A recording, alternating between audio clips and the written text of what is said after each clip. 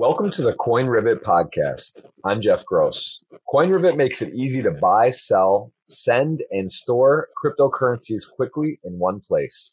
Make sure you subscribe to the podcast to hear all future episodes. Welcome, everyone. We have another very special episode today. The man, the myth, he's known as DJ Ski. It is Scott. If I'm saying I like the DJ Ski. I was just going to ask, how did you get it? Where did it come from? But I see the combination of your name. Scott, how are you? Exactly. You figured it out. Everybody doesn't get there. Like, where do you get it from? And yeah, it's just a combination of my real name. So good observation. I love it, man. I love it. Well, listen, there's a lot to talk about. We share some mutual friends. We got a lot of similar interests. I don't even know where to begin. You do a lot of different things. You're obviously a world-class DJ. You also are very much into sports cards, and that is something I'm very passionate about. So maybe let's start there. Tell me about sports cards. Where did you find this passion? Is this something that's new, or were you always into this as a child growing up?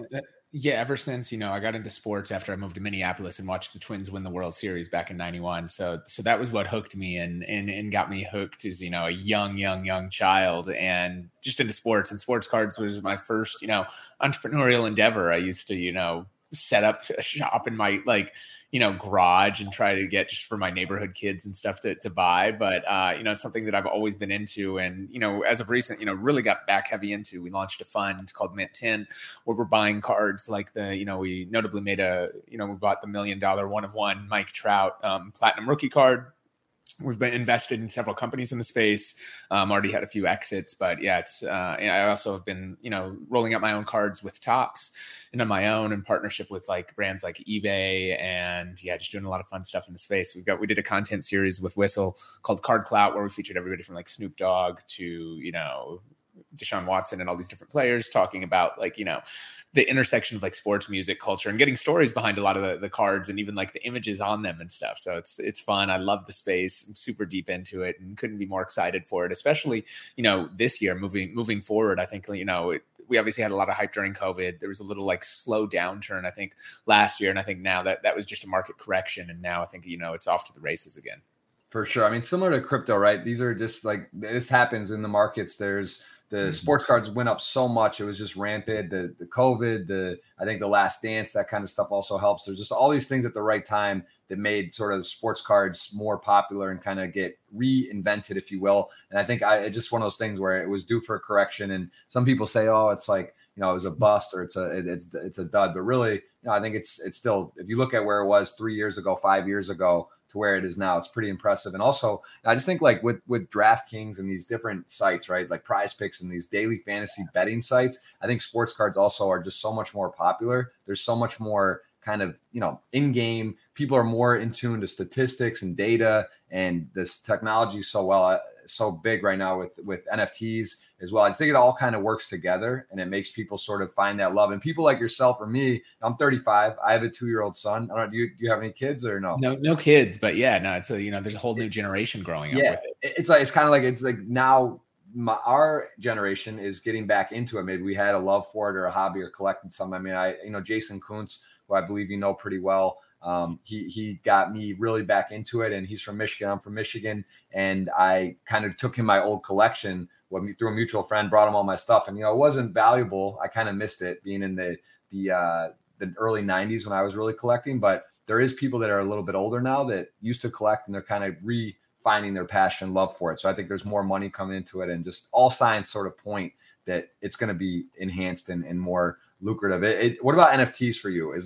Are you more the physical sports cards, or are you diving into the NFT world as well? Both. Look, I love everything, and I'm on the physical side, I think it's great. And the fund, we just focus on physical trading cards and in companies in that space. Is we think that there's just stability, right? They've been around for hundreds of years in essence, right? You're looking at the late 1800s of the first sports cards created. NFTs on the other side, super bullish on. Although I think there is a lot of hype in the market, similar to how you were just talking about with other things, but I think that the utilities and the opportunities in the future culture are endless. You know, I'm super deep in the metaverse side through Dash. We have our metaverse studios and are powering games inside the most popular experiences inside platforms like Roblox, inside of, utilizing Unreal Engine. For Discord, we're their official, music bot, and, produce their festivals.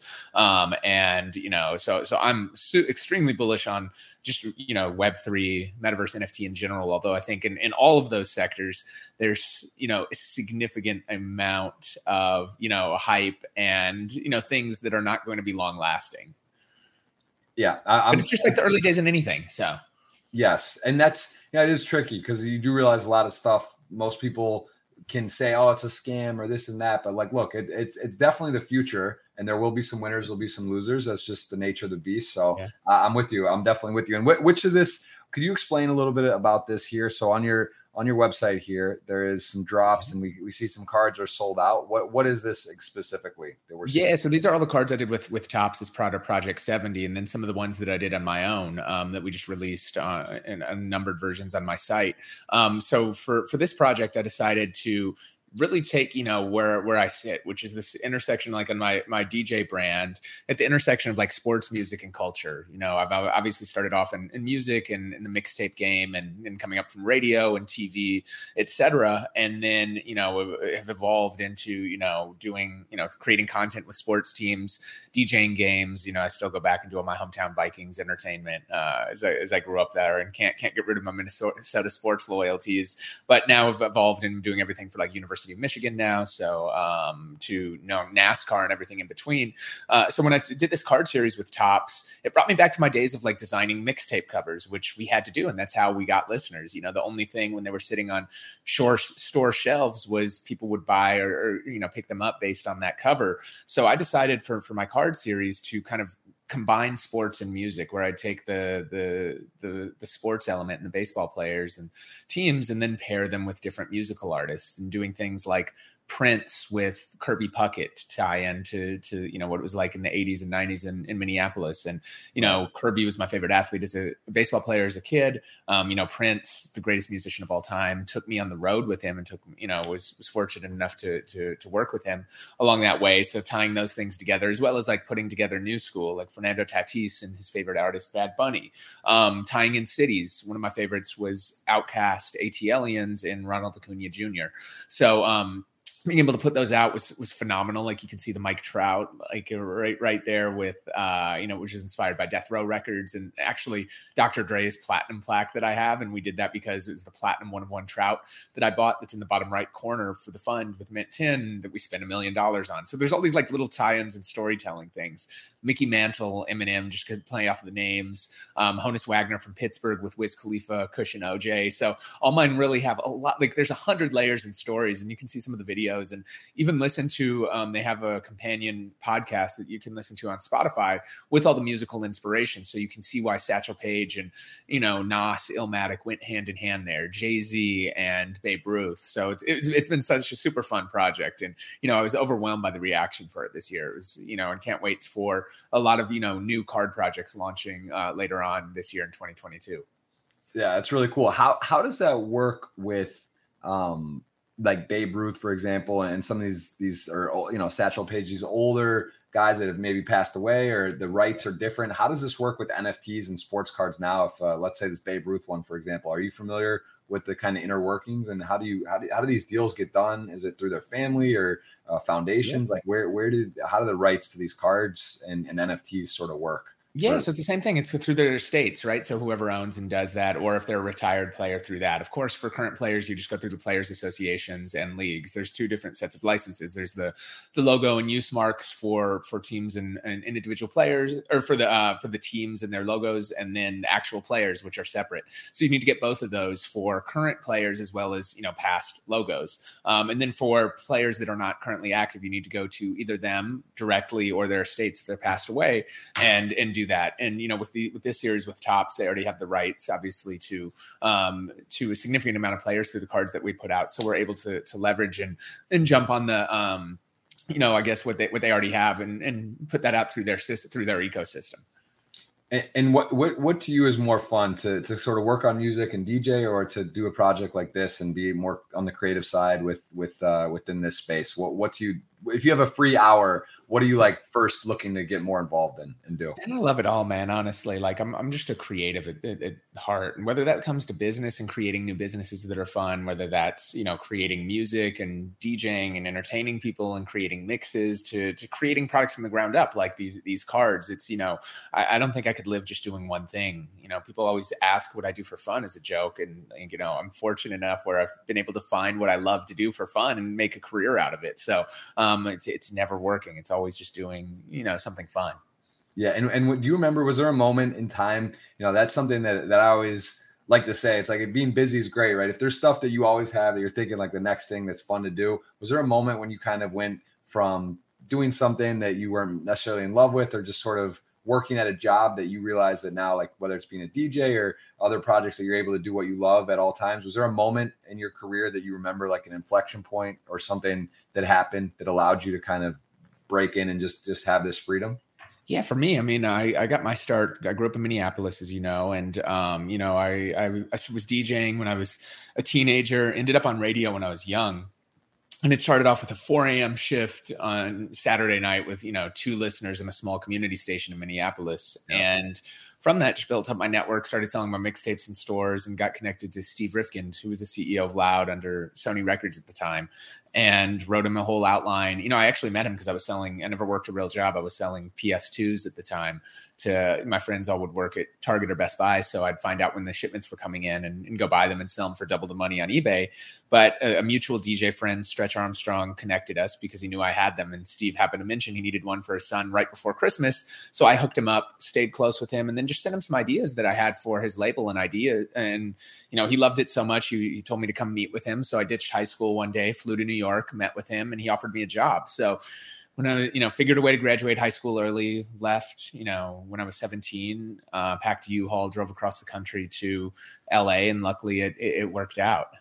Wow, it's pretty amazing story. I mean, that's the thing. I think one of the biggest sort of reminders about business and just life too is like you kind of do create your own opportunities. You create your own luck. I love to say about the you know, preparation. Luck is when preparation meets opportunity. So it sounds like you were a grinder and sort of had a just determination and early hunger for, like you said, business and just kind of doing creative, fun stuff. When did you know that you were going to be doing DJ at a fairly high level? Because I think I did see the video about your with the Minnesota Vikings. You know, I actually saw you spinning at Ann Arbor for the Ohio State Michigan game. That was a pretty legendary, epic game, and you know, I was hoping you'd come over. I thought you were maybe going to get to meet up with Jason. Was going to meet in person, but yeah, that was amazing. And you've been doing the Vikings. So how did that that all happen? Where it looked like it was going to be a one-off game, and then it turned into sort of like your staple for each home game. Is that correct? Yeah, it's just, you know, and then it's a great way to put it. It's just taking advantage of opportunities, right? And like going all out. When I started DJing, the first part of the question, you know, I knew that this is what I was going to do as soon as I got behind the turntables, and not from like an overly like cocky, like, yeah, I'm going to be the biggest DJ in the world and do this. I was just like, oh no, this is what I love. Like, this is what I'm gonna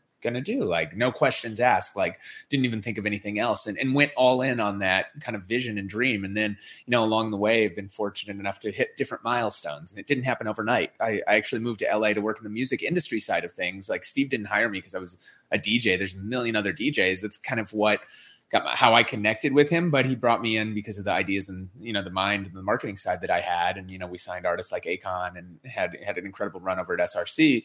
But my DJ career then took off when I was producing for Game, and then, you know, Snoop and Kendrick Lamar and all the West Coast guys, and became kind of the de facto West Coast mixtape DJ. But then wasn't happy with that and leveraged that to becoming, you know, big radio DJ on stations like Sirius, Power 106 in Los Angeles, Kiss FM, iHeartRadio, helping launch that entire brand, going to Vegas, opening up clubs like Excess, being the, you know, I think behind AM at the time, I was the second highest paid DJ in Vegas. Wow, those contracts are crazy. I know Jason Strauss really well, and he shared some of the insights on, and I know it's gotten to become a bidding war at some of the new properties and stuff. So that's to hear that if you're even on on the list there as it gets pretty wild, those numbers. So it was nuts. And, like, look, I was there before it got too crazy, unfortunately, but still was able to ride that wave and do those things. And then, evolve from that. Like, I never wanted to be the guy that, as I aged up, like I look at, life as an evolution. I started off in mixtapes. That's not what, I'm doing now. I went to radio. It's not, obviously I'm doing the Dash stuff, but not doing the day-to-day show. Like I used to be on radio for 6 hours a day, every single day. And then, doing the clubs, which was fun and loved it at the moment. But, it's my nightmare now to be out every night till, I used to do, I'd fly out last flight, go on Access. Prime time was like 12:30 to about, 2:30. Then go to after hours at Dre's just to pick up a second check. Right. And that was from like 4 to 6.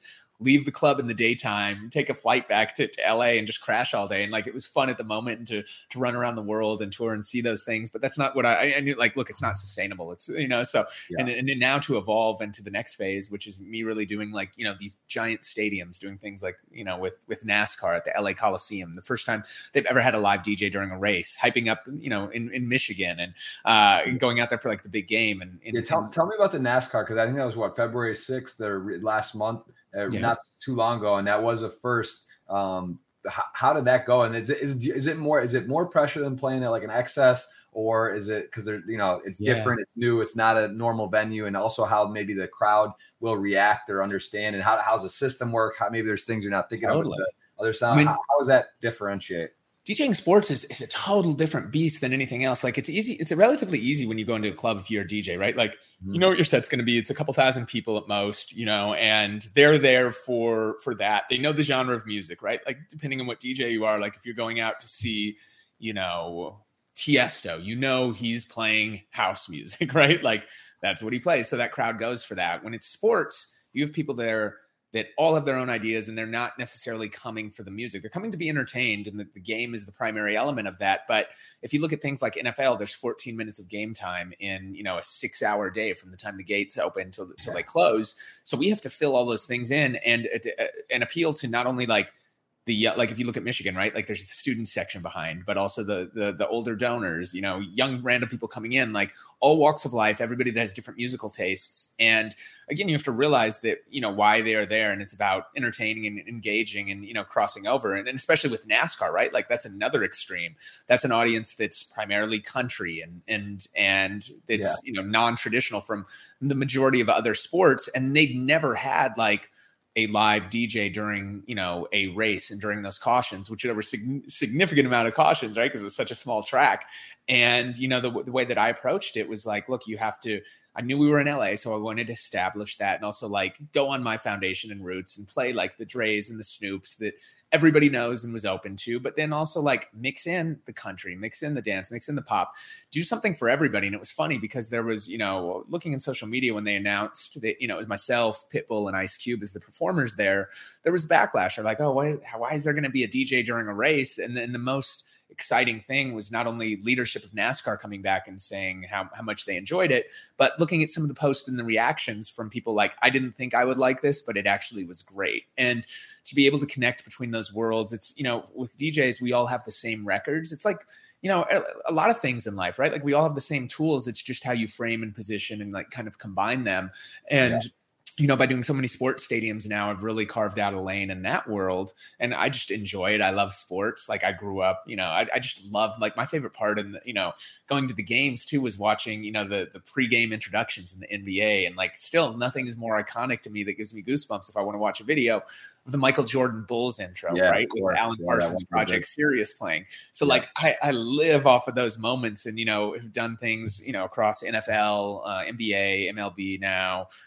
We do all the stuff with Ice Cube and his league, Big Three, now NASCAR, Michigan, and in college sports. We've done stuff across like extreme sports with the X Games, et cetera. So, I've really, I think we have the best, just by doing it so many times and being in so many venues from arenas, multiple different sports. Like I just understand that. And again, have a true passion for it and look at it as a challenge, but it's definitely far more difficult than doing radio where you're formatted and what songs you have to play, doing a club where people are there. This one is, it's a lot bigger so that, you have in Michigan, 111,000 people that are there. In NASCAR, hundreds of, like, it's just insane the size of these crowds and stadiums.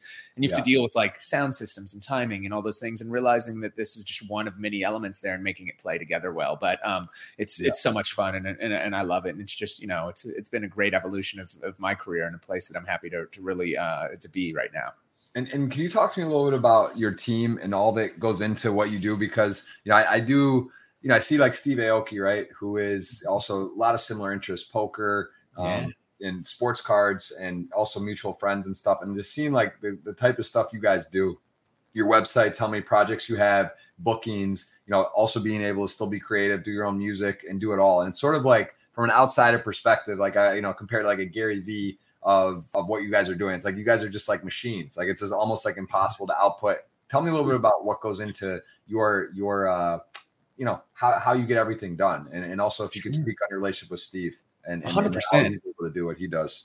100%, right? Like there, like, look, for me, again, like it goes back to doing what I love. So you find a way to make it happen at the end of the day, and you find the time. Like, the schedule, especially right now, is insane. But like, look, when you have momentum and things are hot, you've got to ride that wave, especially in the entertainment industry. Like you're only as hot as your last hit and what you've done, last week. So you have to always constantly be pushing in those things and never get complacent with that. And it is all about having a team, especially when it comes to the business and the entrepreneurial sides. On the Dash side, like I've been fortunate over the years since we launched to just put together such a phenomenal crew that really takes care of it and allows me to, drive the vision, bring in the connections, help oversee those things, but really, it's hiring great people and giving them the freedom to go out and execute. We've been fortunate enough to build just such a phenomenal team that has grown that business to what it is on that side. And then on my personal stuff and DJ stuff, it's, getting people around to that help out and assist on the production side. Like I have such, incredible like creative team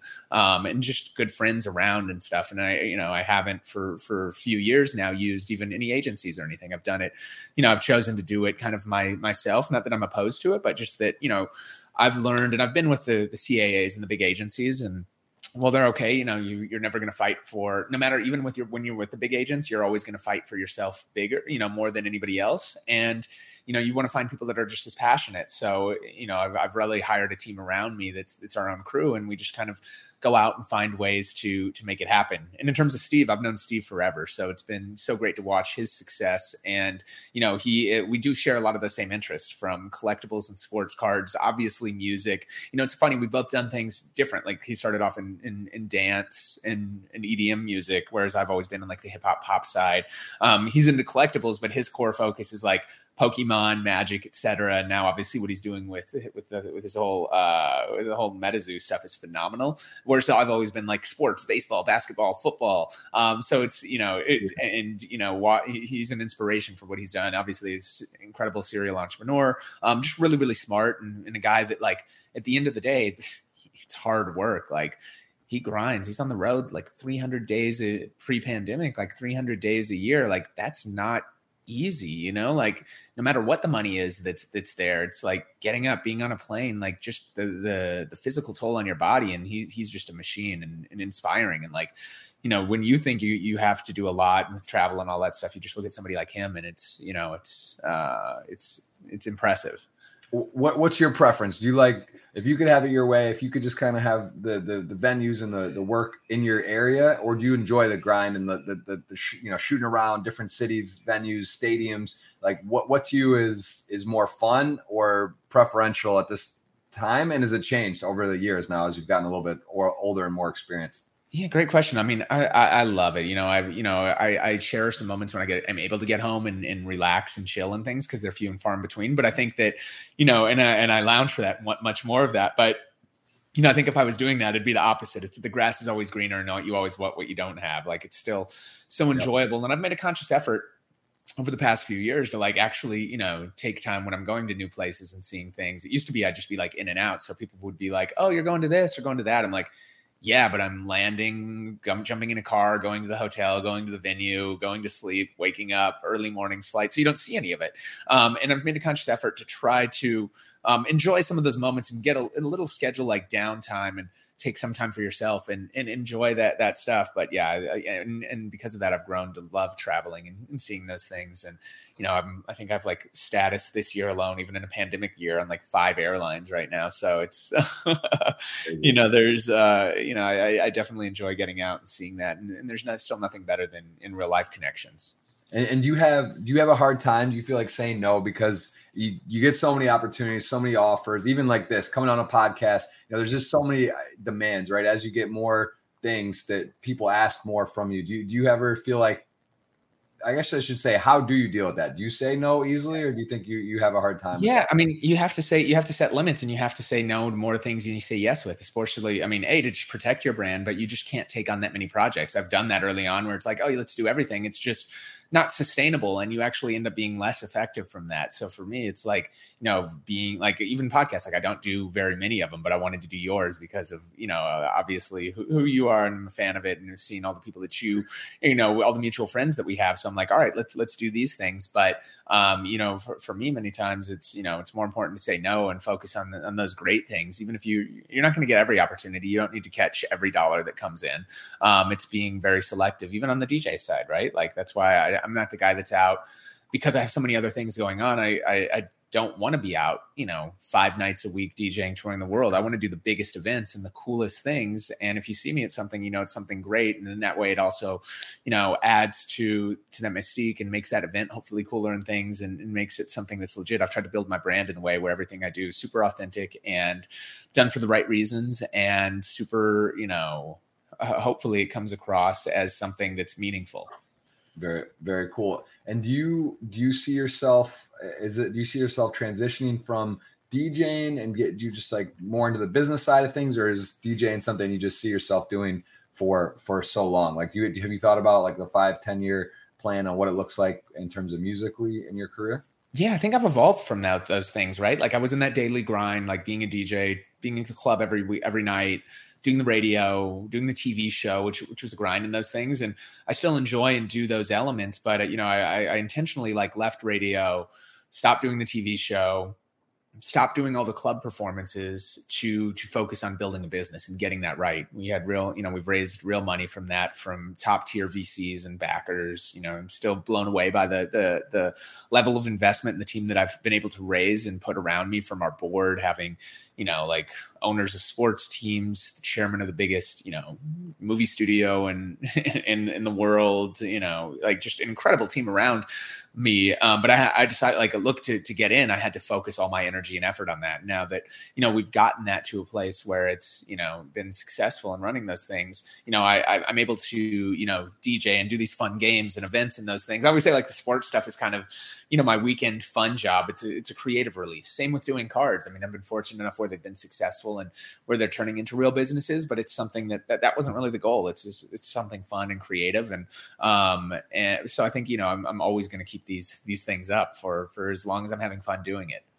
That's awesome. What about relaxing, unwinding? What are some things you do after, you know, it's because some of these hours are tough, right? You finish late. It's not necessarily just a show. Like there's other stuff afterward you have to unwind with. Do you have any good routine? Do you meditate? Do you have some kind of daily rituals you'd like to do when you're performing or operating in some of these venues and high, you know, very high energy places? Yeah, I try to, routines, it's tough to follow, especially when you're on the road, but sticking to them as much as possible. But for me, like I've realized, in order for me to be successful and perform at my best, I need to get enough sleep. I need to, you know, drink enough water. I need to eat healthy. I need to get my exercise in.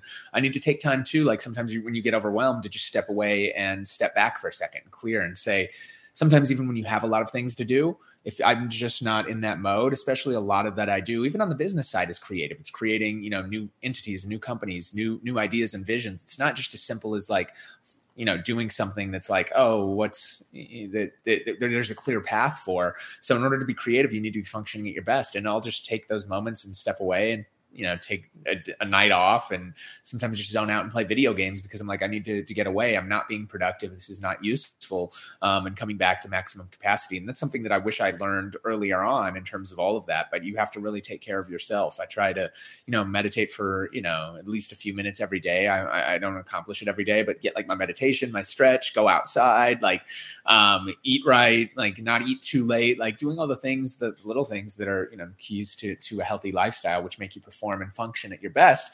And that's why I think I'm able to take on so much and do it all at a high level and perform and execute across the board, because I do take care of myself and take all of those things into account. Whereas, I think when I was younger and starting, I didn't, and would maybe put in even more hours, but they were less productive from that and wasn't getting the same outcomes. Absolutely. And where is, I see Kanye West has this new specialized platform. It's like $230. There's a lot of talk about music and the middleman and how much money actual artists are making and from their own music. Where do you kind of stand on this? And I would love to hear a perspective about what you believe the future entails, because it does seem a bit crazy on how these companies, of course they're providing a service, liquidity, users, listeners, and there's cost for that, right? It's not just like they're just stealing and taking all the money, but what are your thoughts on this, and what do you think the future holds? Like, we've seen the generation of Napster and CDs and Walkmans and all these different things. What is next, and what will be happening coming up with music for monetization and artists?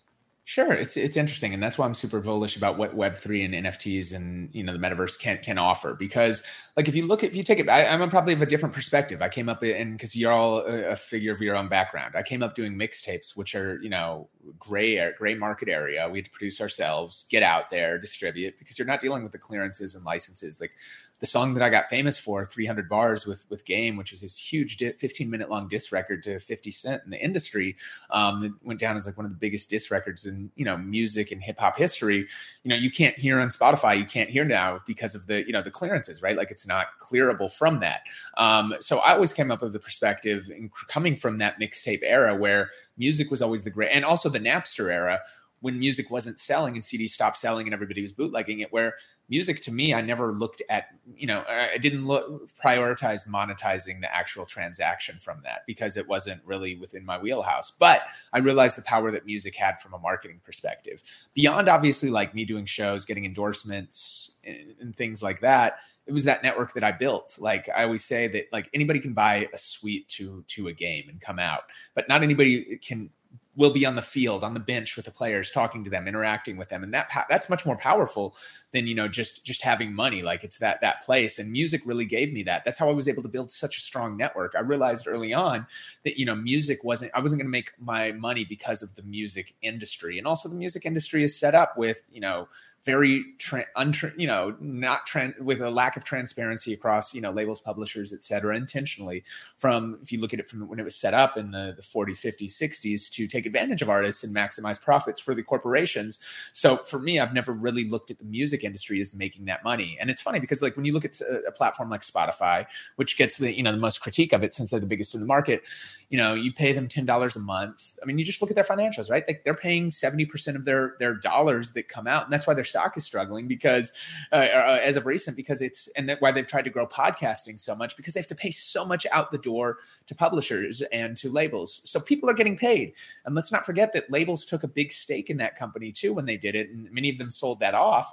But, in order for Spotify to be successful, it pays, a significant amount of portion to royalties. And then they also gave ownership to those labels. However, that doesn't necessarily translate to the artists, which is where I think the confusion comes from a lot of those artists. There's a couple things at play.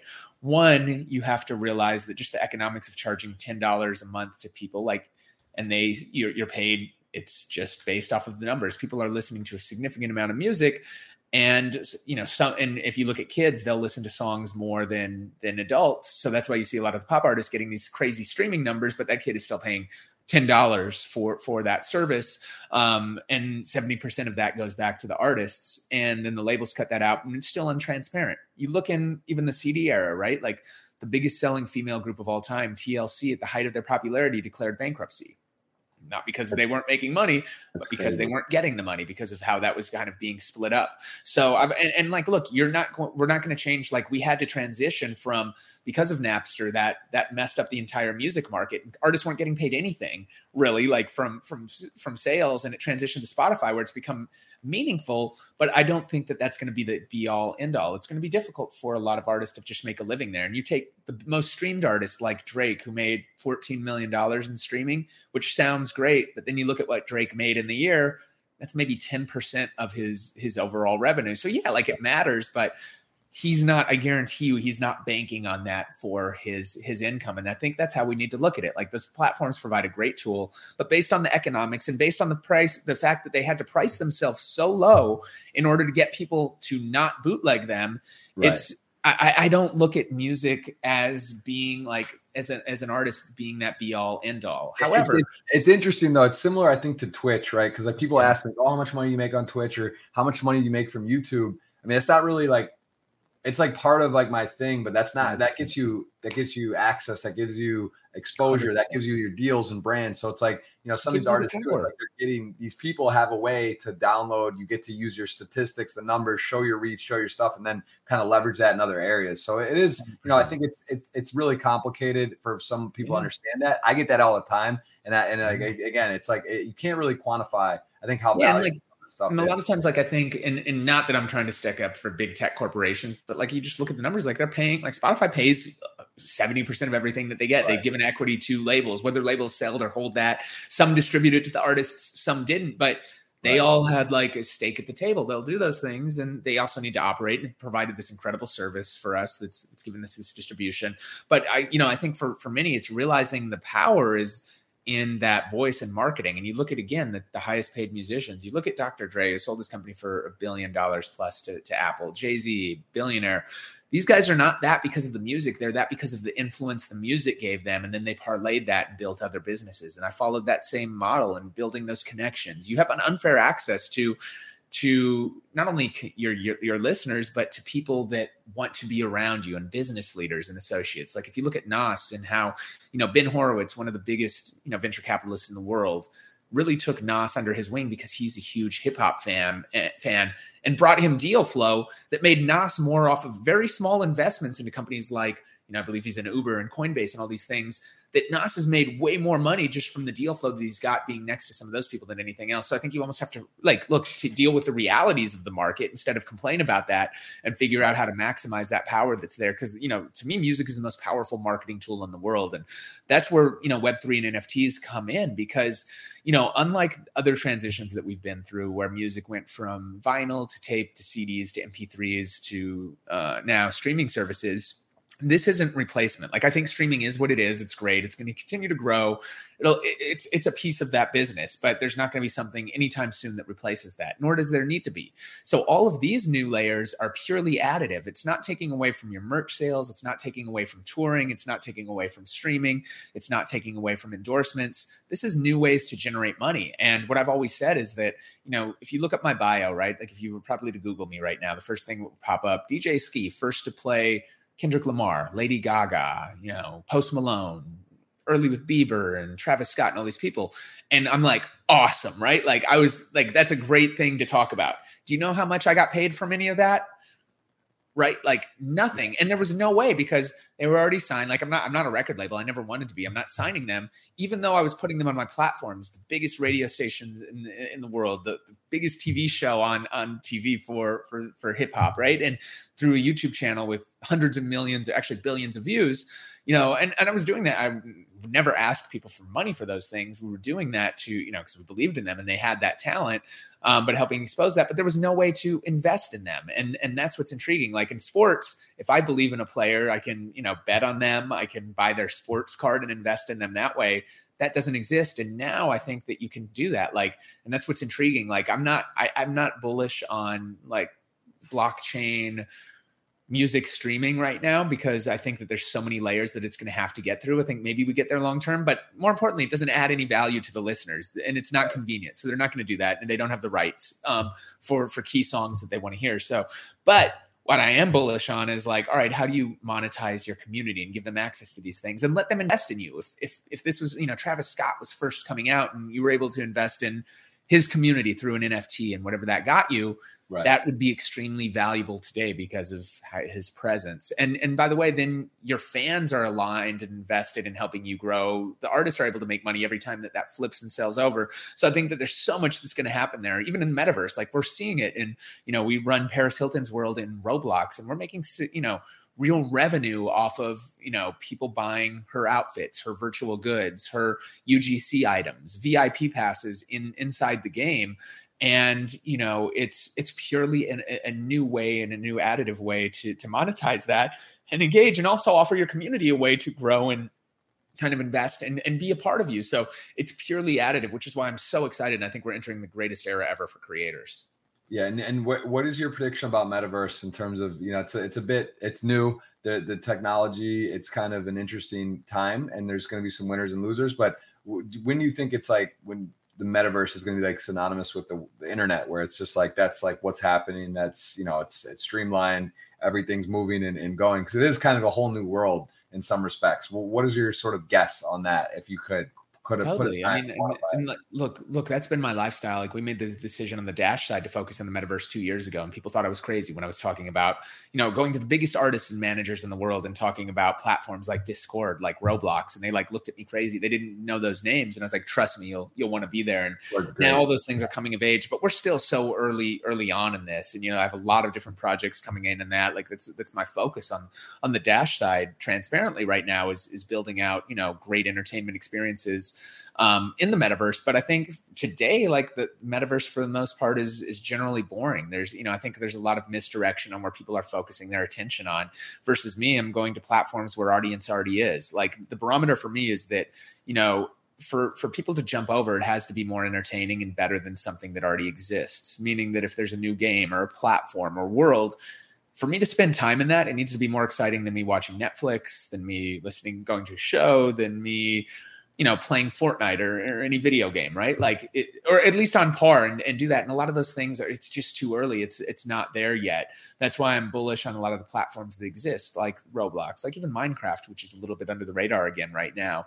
There's a lot of these early like metaverse style platforms that I think are going to be massive and be the foundation of what those things look like as, the technology slowly evolves. I think we're still, a little ways out from it becoming, I guess, I don't know if it replaces the internet. I think it's just another place for us to experience that's much more, interactive versus just looking at it. You can actually go and participate in a show and do these things. And like, I love Oculus. I think it's the greatest single piece of consumer electronic gadgets, maybe ever, right? Like $299. I took a tour of a development of a new building in Miami being done. Actually at 11, I was like blown away because that was how they did the tour. They got the whole setup there. You go there, 6 people coming at a time, and you're like, worried about jumping off the edge, and it was just crazy, right? It's only like $300, I think, a headset. Phenomenal for the price point. It is what it is, but it needs to be populated. Like the challenge right now that they face is that there's not persistent, sticky experiences. There's a lot of great like one-off things, like you going through an apartment tour, awesome, but you're not going to do that every day. You can go in and like walk the plank, which is one of the games there. Best party trick ever, and you're scared shit the first time you do it, but you're going to do it once, or you know what I mean? Like, and that's what I think, they persistent experiences need to do. And that's one of my goals is like one of my, kind of on our company is like, really, we want to be the ones that help usher in people to the metaverse by building experiences that are good and fun and that encourage them to come back and that are better than, that take advantage of digital technology to just give them another type of experience. It's not a clone to one-to-one. Nothing like in real life is not going away. This is simply additive. So if you can't be at Coachella, what does that look like and feel like? How can you still participate? And by the way, you're not limited by like gravity and all these other things. So it's a different experience that doesn't replace, that's purely, again, additive. And that's where I'm really, really bullish on the entire space and why I'm so focused on it.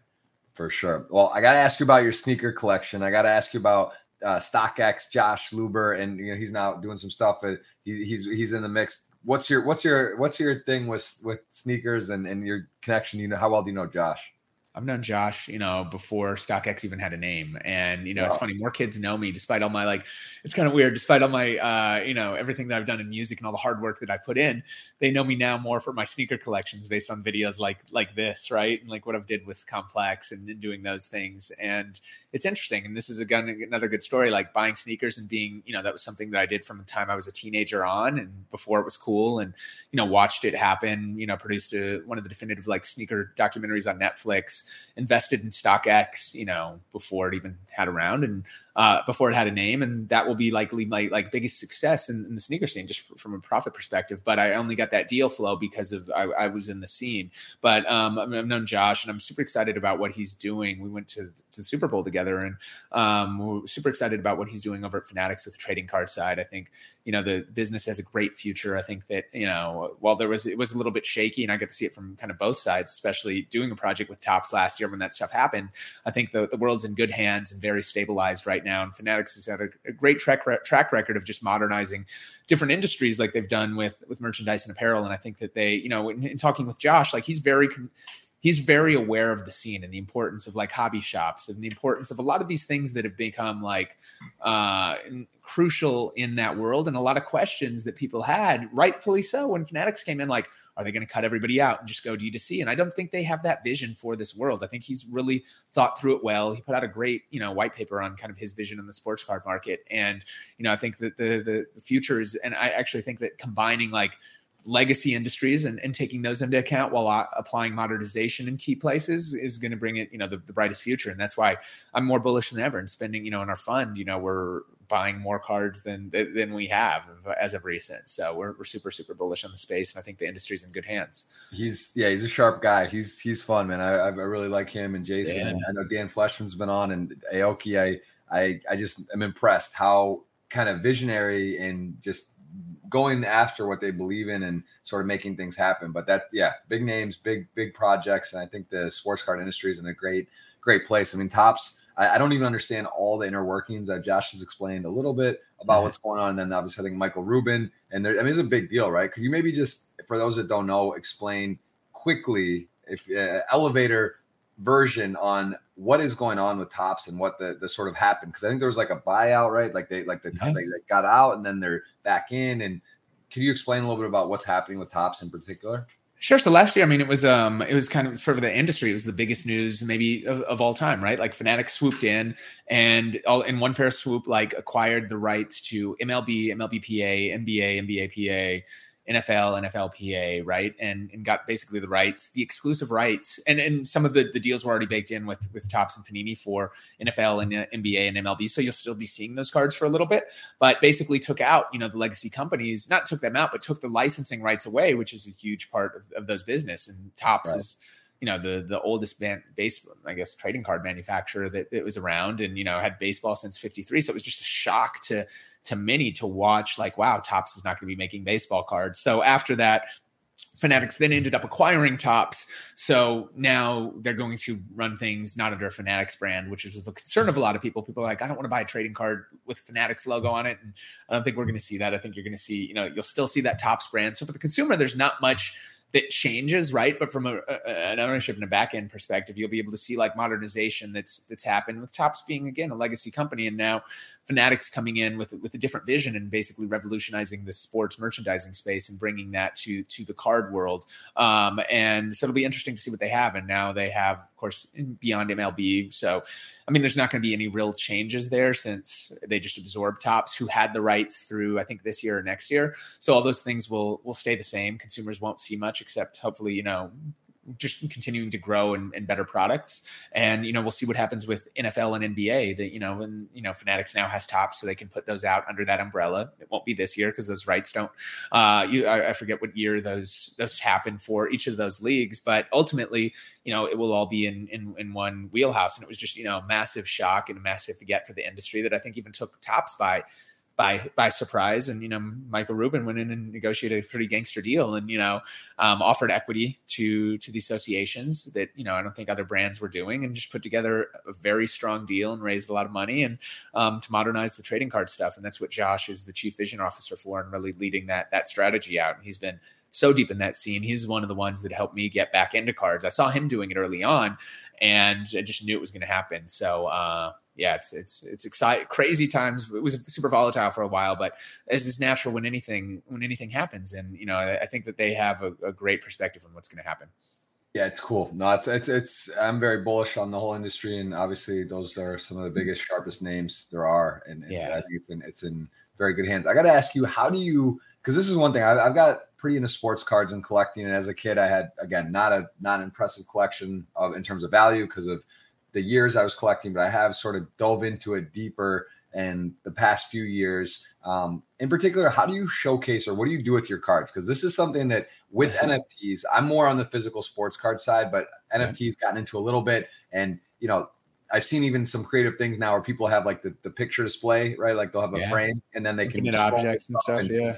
I think you'll start seeing this in hotels, right? Like you put your collection, you check in, you can send them your stuff, you get to see what you want on the wall, right? Which is very cool. And I think we'll just start seeing more of this. But what do you actually do with your sports cards? This is what I just haven't found out, because it's like kind of hard. Like, leave them in a display, you have them in a safe or whatever. And like, kind of, how do you get to like experience, enjoy them, but also make it convenient enough where, you don't have to like go into a vault or a safe every time you want to look or show some cards? It's a great question. I mean, the reality is, I used to display and love to have all my stuff, but as I really and especially when we launched the fund and started buying big collections, like it just makes no sense to house yourself, right? Like from liabilities, like I don't want to, if your place gets into a fire, if there's an earth, like I don't want to touch that. I don't want anything to do with that.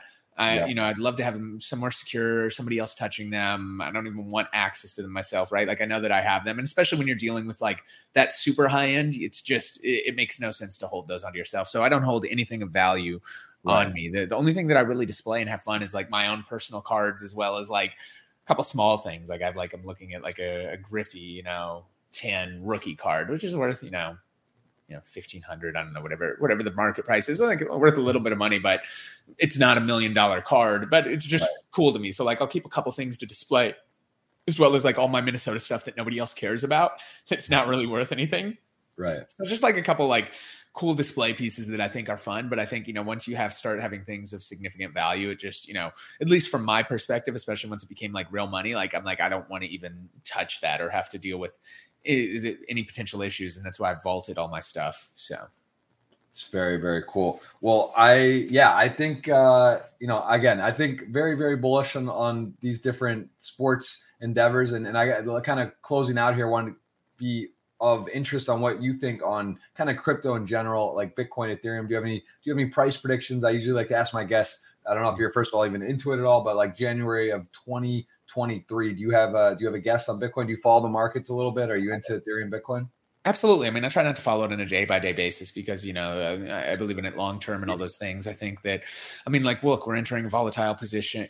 Everything's been going up for so long in every sector, whether you look at cars, whether you look at cards, whether you look at, NFTs, whether you look at stocks. And now we're seeing volatility, especially with war, with us coming out of COVID. Like, it's just interesting times. And it's still crazy looking back that we survived COVID and the markets just rose to their highest levels ever, which, is counterintuitive to the way that a lot of people think. So I think that, I'm super bullish on it long-term. I think that, it's interesting. It's going to be interesting to see what happens on the Ethereum side, which I've actually been more bullish on than Bitcoin, but they need to roll out the new versions in order to, the gas fees are just ridiculous. And still the complexity of getting in is like, there's going to be a lot of growing pains. So I don't know where it's going to be in January of 23. It wouldn't surprise me if it was, double where we are today. It also wouldn't surprise me if we were the same place than where we are. I don't, it could, I think it's kind of priced in. I don't look at it going much lower, although there could be like short-term things. I think it'll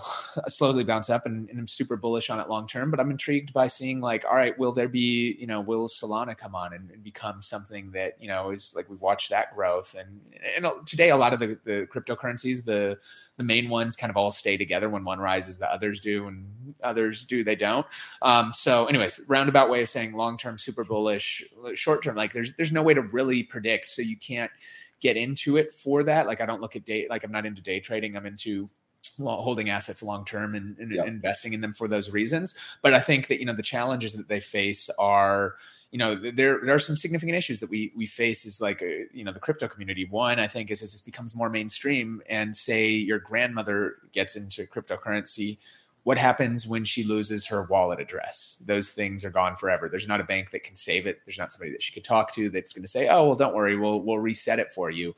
The decentralized nature of it, like it's funny because while decentralization is a key thing, as we're starting to see now too, with some of the platforms taking away wallets right now. And when we're recording this, I was reading earlier how, any Russian users, they, I believe it was OpenSea, had to take away their access because it's from the government, but they're like, wait, isn't this decentralized? And the scary thing is like the fraud, like we both know people that have gotten their wallets compromised and taken advantage of, and there's not really any recourse. Once it's gone, it's gone.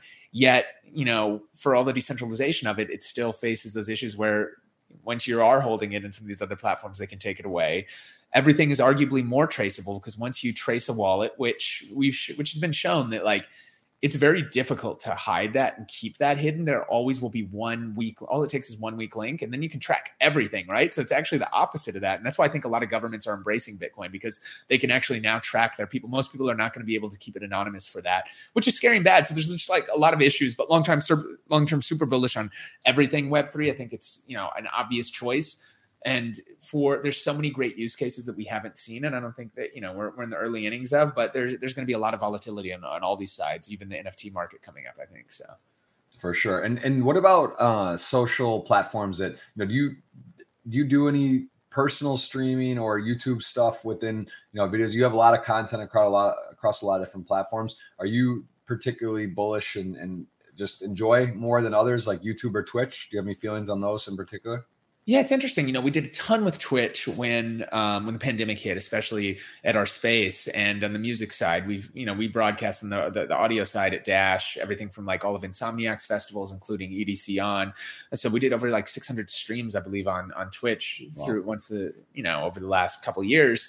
But it's a challenge the challenge that you face on a lot of those platforms is the monetization just isn't there yet. It's exposure, but when you're producing these big high-end, festivals that cost a lot to do, you're not making your money back. So you're starting to see a lot of people pull back on the entertainment side. So I think it's still, again, super early on that. I think that if you can be lean and mean, and for certain people like gamers, it makes so much sense because there's not like outside of buying a computer and the streaming software, there's no costs. It's just you gaming. And it's something that you can do for 8 hours a day. Granted, it's a lot of work, but you can do that and build audience versus if you do a music festival and performance for an hour, it's a tremendous cost behind it. It's all those things. It's a shorter streaming time. It's just tough to make a business from that. So from like an entertainment perspective, we've actually pulled back from focusing on some of those like live streams outside of, things that we're already doing and happening. And if we get brands and things to come on, just because I think it's still, they haven't figured out a great monetization method for it to justify those costs and been great for that type of creator. They've been great for certain types of creators.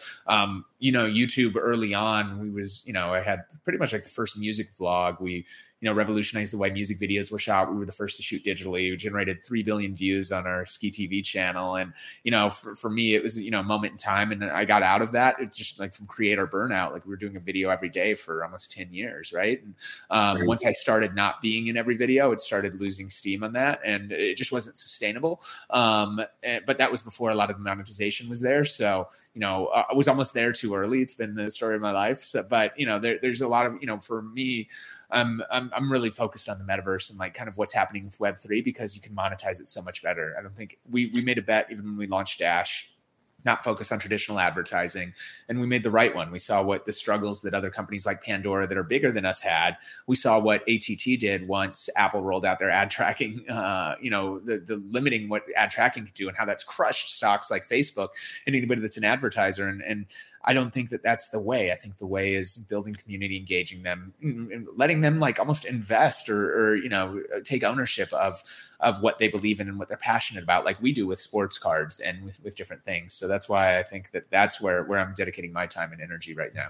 You say that, it's funny. It's like you're almost, like you said, you're almost too early, right? You feel like you see that you're like ahead of the curve. You see it, so it's got to be refreshing and nice in a lot of ways, but also at times maybe a little frustrating, or even to the point where you're so early that you like jump the gun and miss it, even though you're way ahead. It doesn't work, or it takes a while to catch up. So it's story of my life, right? But it's a good problem to have. No, it's a good problem, I'm sure. And I'm sure some of these guys and investments and major players are also notice that, right? Like that. I've talked to my friends that are in their 50s, good friends and stuff. And like, they say that all the time. Like, I want to be around the 25 and the 30-year-olds and like around to see what's happening and kind of feel the energy of what's next, right? Because it is some of these things just, it's under your nose, right? The next big thing, the next big TikTok or Twitch or whatever, like those ideas, those platforms, those things are there ready to go. And it's just what's next. And everything moves so fast now. It's a bit of, I feel like I have FOMO. You know, I constantly, I don't like to miss stuff. I don't want to miss out, but it's just like, there's so many different things going on in so many different directions.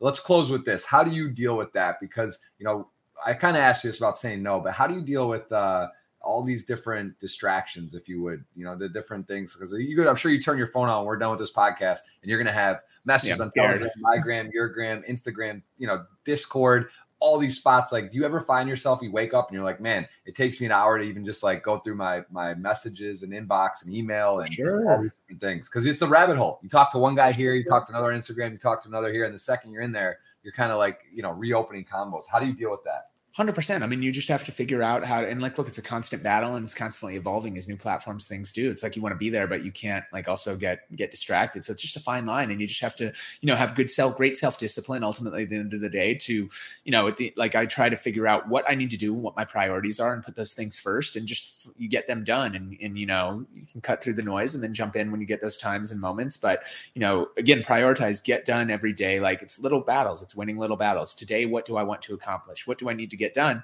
Get that done, and then everything else kind of around that will work itself out.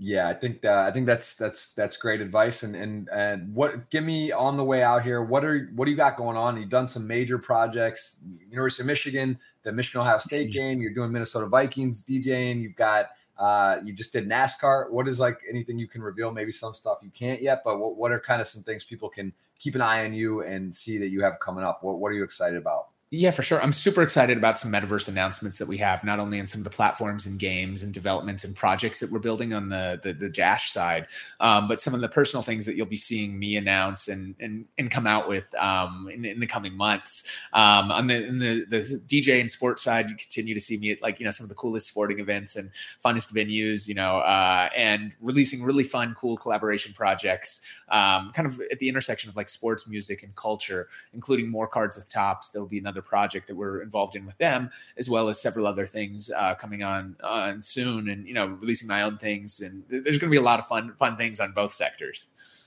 Very cool. All right. Well, everyone, I appreciate you watching. This has been a really big treat. I appreciate Scott Keeney coming on. This is episode number 168, also known as DJ Ski. And again, tell them where they can follow you. You got yourself on Twitter, Instagram. Do you, any of those you prefer to post on, or? Yeah, I mean, like, I have to force myself to do it. It's one thing I should do better of, is posting on those things. But yeah, just DJ Ski and social media from, you know, Twitter, Instagram are probably most active. My Discord, djski.com is where we do a lot of our drops that, you know, sell out. So make sure you check it out. They're really fun. And if you're into sports and music at all, will enjoy them. And yeah, just look for me, you know, hopefully in the metaverse. All right. Well, listen, I really appreciate the time, man. This has been a treat. Of course, Jeff. Thank you. And I hope we get to meet up in person soon. And yeah, man, it's a pleasure. Really learned a lot, and very well spoken, very inspiring. And I can tell you're a entrepreneurial crusher, and really, learned a lot. Thank you so much. Appreciate you, brother. Thank you, Jeff. Have a great one. Cheers, man. All right, guys, that was DJ Ski. We got more big pods coming your way. This was episode number 168, going out on all the audio outlets as well, of course, on YouTube. And appreciate everyone. Thank you so much. We'll see you soon. And a big thank you to DJ Ski.